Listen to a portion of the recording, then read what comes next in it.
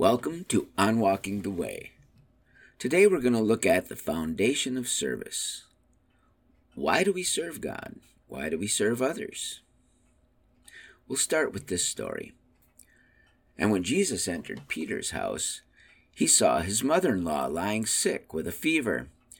He touched her hand, and the fever left her, and she rose and began to serve him.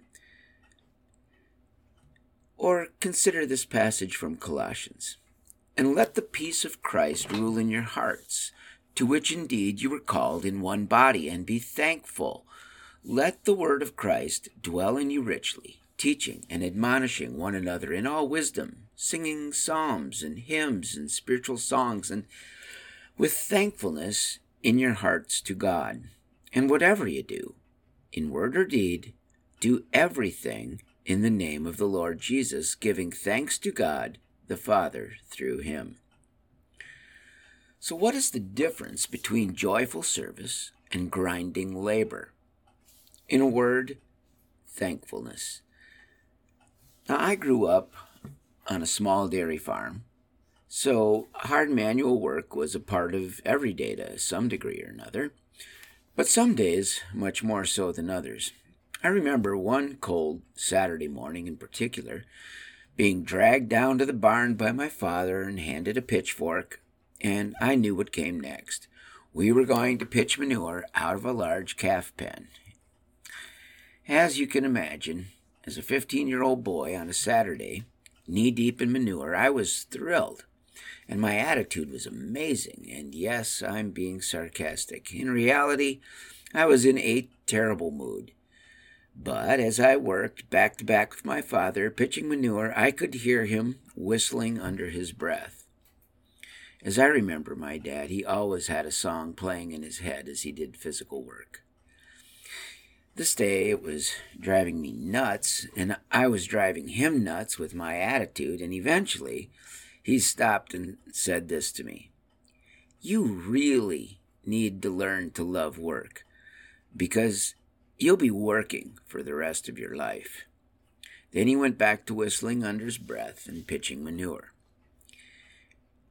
It took a long time to figure out what he really meant by that, and even longer to figure out how to love work even when I didn't like it. To my father, life was work, and to love life was to love work. Since work occupied most of our waking hours, we either loved work or hated life, and my father loved his life. We might be asking, well, how do we love life when we do not enjoy what we're doing?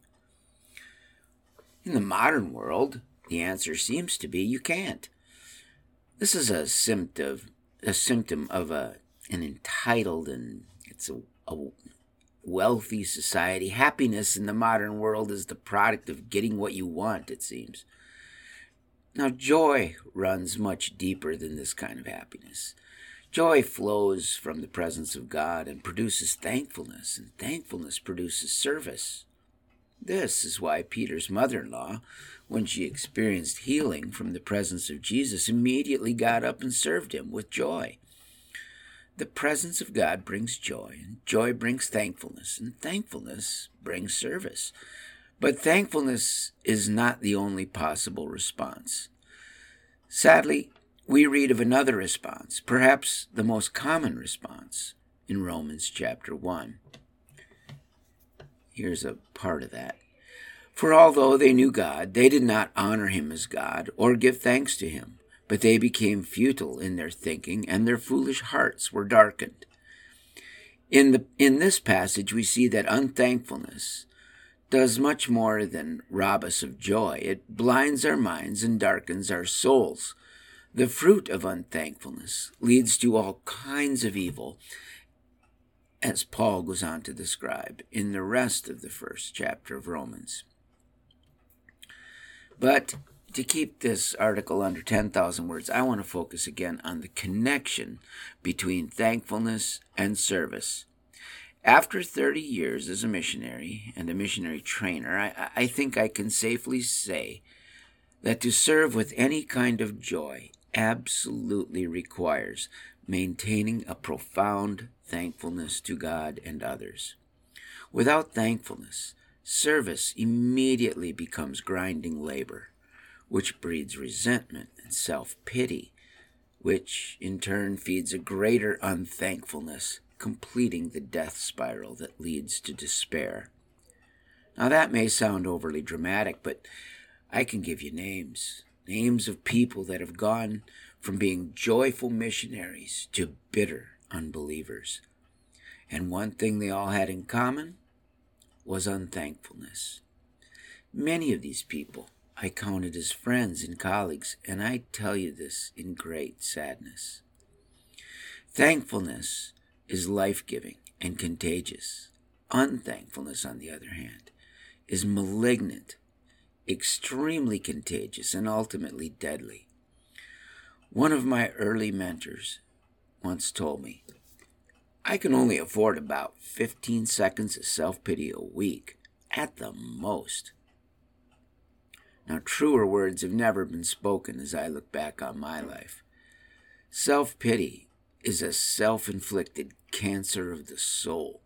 It destroys healthy thankfulness and replaces it with a toxic self-interest that blots out the goodness of God and the joy that flows from His presence.